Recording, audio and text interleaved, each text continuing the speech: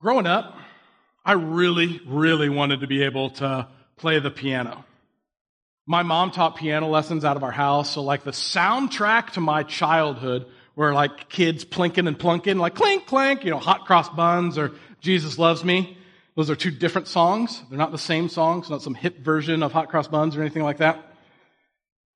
I really, really wanted to be able to play, though. I mean, so much so that when I was in college, I actually took piano lessons for college credit. Somebody who's professionally paid to teach piano in college taught me how to play the piano. But here's the thing. I stink. Like, I'm bad. I'm epically bad, like embarrassingly bad at the piano. Here's how I know this, because this person, incredibly sweet lady, reached over during one lesson. I'm doing my best. I had spent hours in a practice room in the back of like a stinky room on campus, where's the piano. This lady in the middle of this lesson reached over to me, put her hand on my hand, and said, "Oh, honey." She pulled out an "oh, honey" on me. It made me so mad. Not because she was right, but it made me so mad. And I was like, all right, okay, I'm going to triple down. I'm going to practice every waking moment from now until that next lesson. I'm going to walk in there. I'm going to show her. I'm going to know how to do it. And she's going to go, "Well done. Like, you got a lot better." And so that's what I tried to do. I practiced, 40, 50, 60 hours or something ridiculous that week. I go in there, I sit down, and I'm terrible. She don't even say anything. She's just like, okay. I think she gave me a B in that class out of pity. Just was like, okay, just don't do it ever again. Don't say my name, on the stage or anything like that. I won't, Sue. I'm sorry. But here's the thing. I know that's a silly thing, but I walked out of that lesson and I looked at my hands. I was so frustrated. I looked at my hands and I'm like, what's the matter with you? Like, why can't I do it? I know how to do it in my head. Like, I've practiced, I've tried, and I just can't do it. No matter how much I try, no matter how much effort I put in, I just can't do it. Other than like a mean air piano, like that's all I can do. I don't know how to do it. It's frustrating. Do you have something silly like that in your life that's just incredibly frustrating that you wish you knew how to do, but it's kind of silly, like dunking a basketball? Or I wish I could run faster, jump higher, lift more weight, work out better, something like that. Or you wish you could read faster. Or you wish you could remember names or trivia about your favorite TV show. Or just something silly. It doesn't affect your life very much, but you just wish you could do it. And you've even put in some effort. Or are you thinking, did your mind go to the weakness that you really don't want anybody to know about? The weakness that you have, that I have, that you go, you know what? This is hard and it's burdensome and it's not really that fun and I kind of want to hide it from other people. I don't want anybody to be aware of this thing that I wish I could do and I yell at and I could do and I can't do it. What is that in your life? See, so this is kind of the way that I think about it. We all have things like that. They're these things, they're these weaknesses, but the reality is they're kind of hanging around our neck. You struggle with it, maybe you fight at it, maybe you yell at it, and you're like, come on. And no matter what you do, you just can't do it. It's this constant reminder of what you can't do. What's this sign represent for you? Greatest weakness, maybe your kryptonite. You ever heard that term? The thing that you know you can't do, other people tell you that you can't do, you desperately have tried, you desperately try to hide it and make sure nobody else can see it. Maybe it's a short-term thing that came to mind for you, something that's a result of overwork or a lack of sleep or high stress or something like that. Maybe you're physically weak, like you're fighting an illness or something like that. But what's your greatest weakness? And I don't mean the interview question, greatest weakness. That's not what I mean. I don't mean like I really try too hard and I love people too much and I put in too much effort. That's not what I mean. That's not what I mean. No. What's it really represent for you? The thing that gnaws at you. Here's some examples. Do you have a need to be right and your rightness damages relationships? Is that a weakness for you? Do you doubt the job that you've been hired to do? You have these insecurities in your life or in your career or in your family that just pile on to you and you just don't know how to get out from under it. Is that a weakness for you? Are you easily offended? Do you let fear control your thinking? Is your weakness thinking that you don't have any weaknesses? Do you struggle having vulnerable relationships and just being authentic and being yourself? Or are you addicted to something, that drug, that substance, that feeling, that person, that situation? Do you struggle with selfishness, self-image, lust, anger, depression, people-pleasing? These are all real weaknesses in our lives, aren't they? I mean, do you believe the worst in people? Do you believe God's not going to show up? See, we all have these weaknesses hanging around our neck. And this weakness, at least for me, sometimes it represents me at my worst. I'm frustrated with it. And at times, I'm controlled by it. And I plead with God. I say, please, God, take the weakness away. Please, God, don't let them see my weakness. Please, God, help this weakness not weigh me down so much. So what is it? What's that weakness that's hanging around your neck? Now, today we're starting a message series called The Solution for Everything. I have mixed feelings about the name of this series. Because the more I've thought about it, the more I've even prayed through it, I go, this is a pretty big promise. I mean, the solution for everything. And you might be going, you don't know what my weakness is. You don't know the shame that I feel. You don't know how big my struggle is. You're not aware of it. Now, I mean, shouldn't I under-promise and over-deliver? Isn't that what we should do so nobody leaves disappointed? Is it really the solution for everything? Now, here's what I believe. This solution, it's what we crave when things aren't going well. It's the exact thing we're hesitant to give because it's so valuable to us. It's bigger than what we can do ourselves. It's bigger than what we can earn. It's bigger than what we deserve. We don't even know we need it at times. But when we have it, when we have this solution, it changes everything. It impacts this weakness that drags us down and burdens us. It changes the trajectory of our stories. This solution isn't a quick fix. No, it's an eternal solution. It's a powerful solution. See, this series that we're in is talking about this amazing thing that we all too often take for granted. It's about this thing called grace. I know. Amazing grace. Kind of cheesy.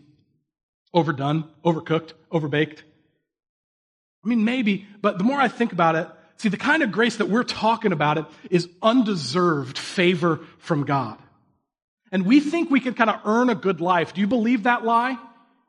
That we can earn it, that we can pull ourselves up by our bootstraps, that we can do enough good stuff to deserve all the good things in life. But the reality of my situation, maybe yours too, is that I'm weak. I have weakness hanging around my neck. It burdens me. It tears me down. It weighs me down. But take heart, see, because of grace. We don't have to worry because of grace. See, grace, this undeserved favor that we can't muster up ourselves, provides all of these things for us. It provides hope. It provides joy. It provides peace. It provides love in the perfect, most undescribable way. And if that's all true, that sounds pretty good. Maybe you might say amazing. Now, we're going to talk today about a guy who talked about weakness. It's a guy named Paul. Now, Paul's one of my very favorite people in the Bible. I mean, besides Jesus. Oh, I saw how you're looking at me. I mean, so Paul is writing this letter to a church in a place called Corinth. And Paul's really writing this letter to say, look, this is my goal in ministry. My goal is to follow God no matter what. Is to honor God with what I do. And he talks about weakness head on. He just goes right into it. And he acts like it's a positive thing. He says, look. I need grace. I'm weak. That's what Paul is saying. I'm weak. I have weakness hanging around our neck. How does he describe it? Well, this is 2 Corinthians 12. Check this out. So this is Paul talking. So to keep me from becoming proud, I was given a thorn in my flesh, a messenger from Satan to torment me and keep me from becoming proud. I mean, what do you think a messenger from Satan looks like? Is that where like the devil on the shoulder? Like, Paul, you're the worst. I mean, is that what it is? I mean, is it like a 1920s, like bike messenger that's like, ding, ding, speedy delivery for Apostle Paul. Here's your thorn. Is it like that? No, is the answer. It's not like either of those. But it's not a literal thorn in his flesh either. It's really just talking about weakness. This thing that's in him, that's nagging at him, that hurts. This thing that's hanging around his neck. And the point here is that he's burdened by it. So much so that this is what he did about it. This is what he did. Check this out. 3 different times I begged the Lord to take it away. Each time he said, my grace is all you need. My power works best in weakness. He's going, please God, please, this weakness hanging around my neck. Please God, take this thorn out of my flesh. It's too much. It hurts too much. It's too heavy to carry. I mean, Paul's kind of a big deal part of the Bible, right? He writes a lot of the second half of the Bible, the New Testament. He's a great example for perseverance and love and hope and joy and all these things. If there's anybody who Jesus would answer his prayer, it's probably Paul. But what did he do? Well, he answered his prayer and he said, my grace is all you need. My power works best in weakness. See, my grace is all you need. Grace is all we need because that's actually what we need. Not what we think we need, but that's actually what we need more than anything else in our lives. You know, last week, we were talking on Easter about how grace saves us. Not anything we can do. See, we all have these weaknesses. We all have these sins, these things weighing us down. And we can't do enough good stuff to kind of earn a right relationship with God because God's standard is holiness. It's perfection. And we can't do that, but Jesus can, and Jesus did. And he stood in our place to be judged on our behalf. And Paul is saying, look. That's all we need. We need Jesus. That's the perfect example of grace. We think we need all this other stuff. How do you live? I don't live like grace is all I need. I don't. Here are things that I was kind of thinking about that I actually act like I need. Because we need grace first, but we think we need other things. You know, we don't need more money. We don't need a better job. We don't need to be right. We don't need to feel better. We don't need to be safe. Those are all things that we go, those are all good things, right? We don't need to figure it out all on our own. God's grace, that's first. God's grace is all I need. The grace supplies what I need. It supplies this right relationship through Jesus. But we get mixed up. I get mixed up. I forget, or I slide back into bad habits, and I think I know better. And I think, no. I can do it on my own. I can figure it out on my own. I can do it in my own effort. Here's an example. So the other day, my wife Abby and I were working in our yard. Because spring has sprung and there's just stuff to do, right? Picking up sticks and mowing and doing stuff like that. And our kids were helping. You ever been in that situation? Like, their helping is digging holes, hitting each other with sticks, undoing the things that we have already done, that type of thing. But we ended up, working really hard. It was a good day of work. We're kind of on our back deck. And one of my kids put their hands on their hips. They looked out over, us making a dent, looked a little bit better, looked out and said, whew, I'm exhausted. But then they followed it up because I'm like, okay, whatever. And they're like, look at all the work that I did today. I know what work they did. You ever say anything like that? Look at what I did today. Look at the power that I have. Look at how I provided for this. Or look at my skill. Or look at my strength. Or look at my effort. See, the reality is, though, we can't provide all of our needs. Remember, we have this weakness hanging around our neck. I'm not even powerful enough to take that away. Neither's Paul. We fall short. We mess up. And the reality for me in my life is if I didn't have weakness hanging around my neck, would I really need God? But with this weakness hanging around my neck, it reminds me that I'm not enough. I can't do it on my own. So Paul, he has this weakness, and he's praying. And Jesus answers, look, my grace is all you need. And the way Paul responds just blows me away. It really convicts me. This is what he says. So now I am glad to boast about my weaknesses so that the power of Christ can work through me. That's why I take pleasure in my weaknesses and in the insults, hardships, persecutions, and troubles that I suffer for Christ. For when I am weak, then I am strong. See, he boasts about it. He straight up brags about it. I try to hide my weakness. What about you? But he's going, nope, here it is. Here it is. Everybody can see it because God is so great. His power is so mighty. His love is so vast that I'm going to brag about what I can't do. Why? Well, that means I'm not controlled by it. I'm not weighed down by it in the same way. It's still there.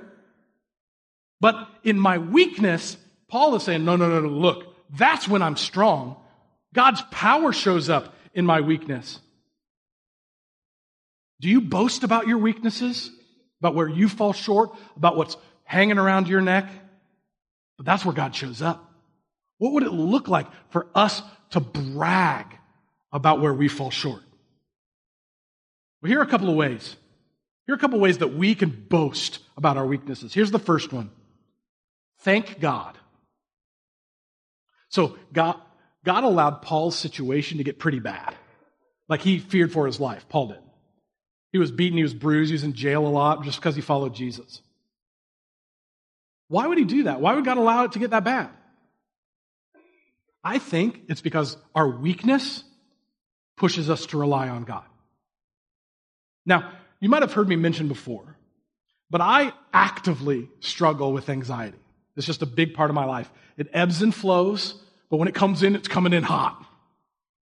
It's a big part of me. It's one of my, if not the biggest weakness in my life. It's truly something I would consider a thorn in my flesh. It nags at me. It gnaws at me. It reminds me of what I can't do. It reminds me of worst case scenarios, and I can get creative, y'all. It reminds me of all the wrong stuff in the world and in my life. It is weakness that weighs me down and is hanging around my neck. And listen, I am convicted when I read this that I should do my best to thank God for my anxiety. That feels so counterintuitive to me.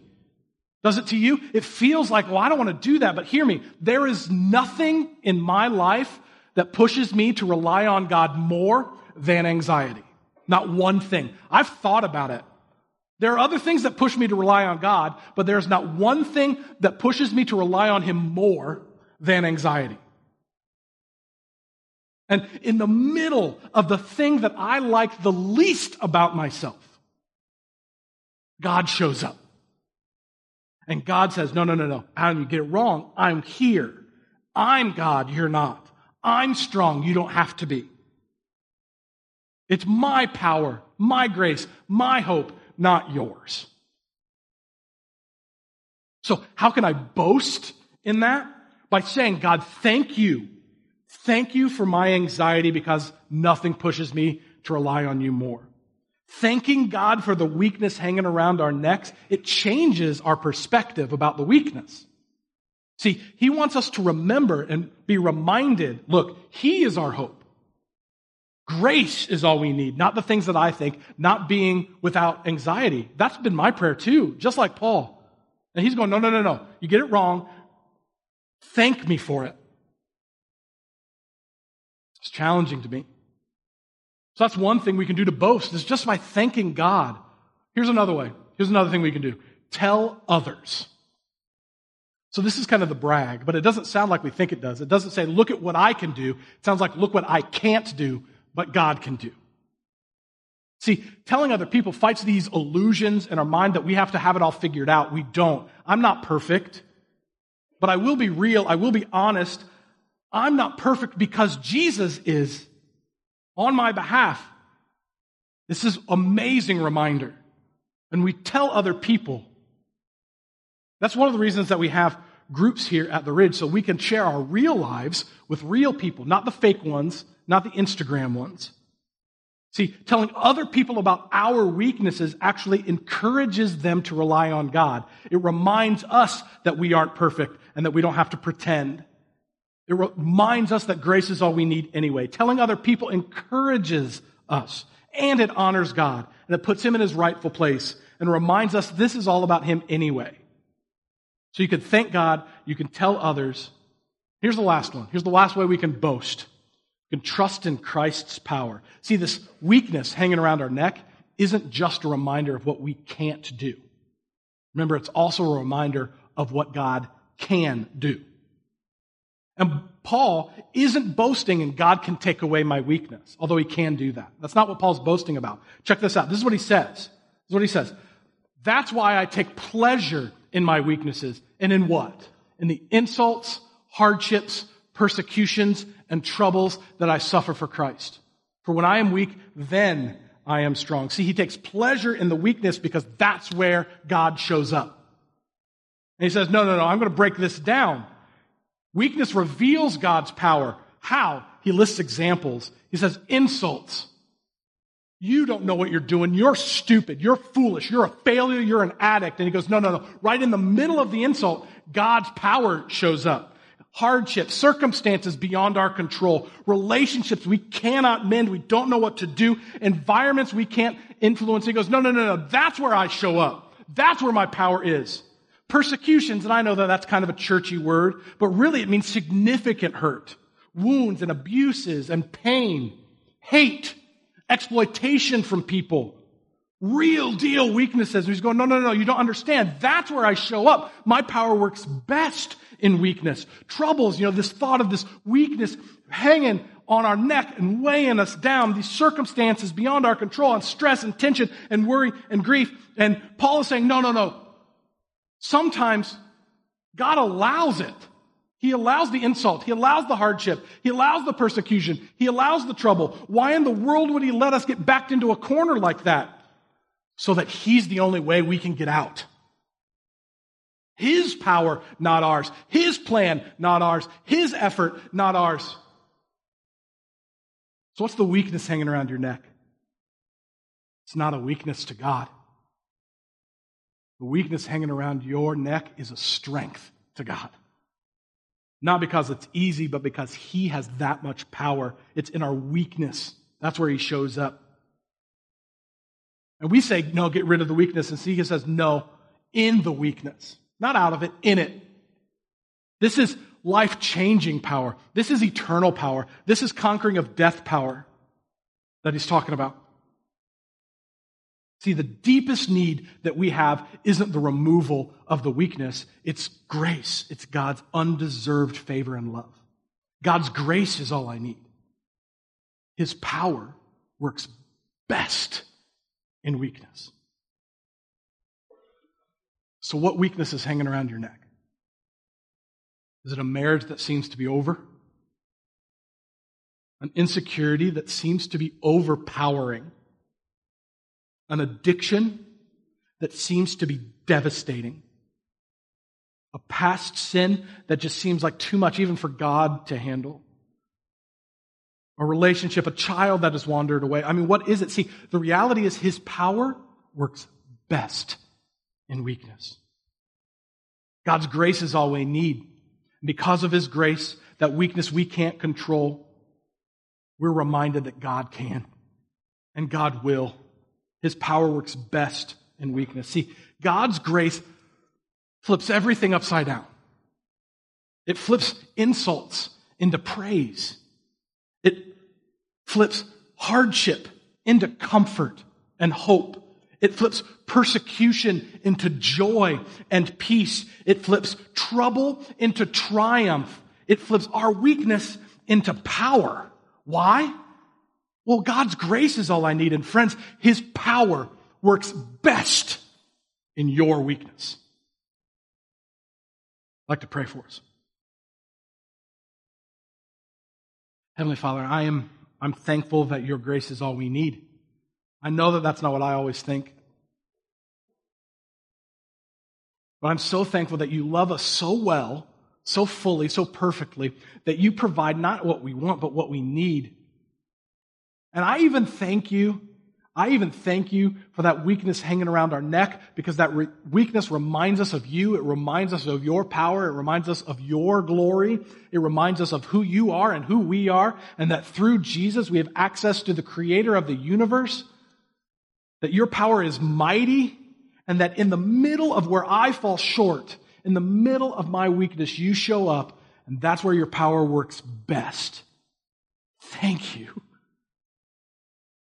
Thank you for that reminder, that perspective today, and help us live this out. Help us boast about it so that other people can see us in a way that we go, I don't understand that, but I want that grace. Why wouldn't we want that to be true? Help us live that out. And thank you for the power that comes from Jesus, that power that conquers death. And it's in his name that we pray today. Amen.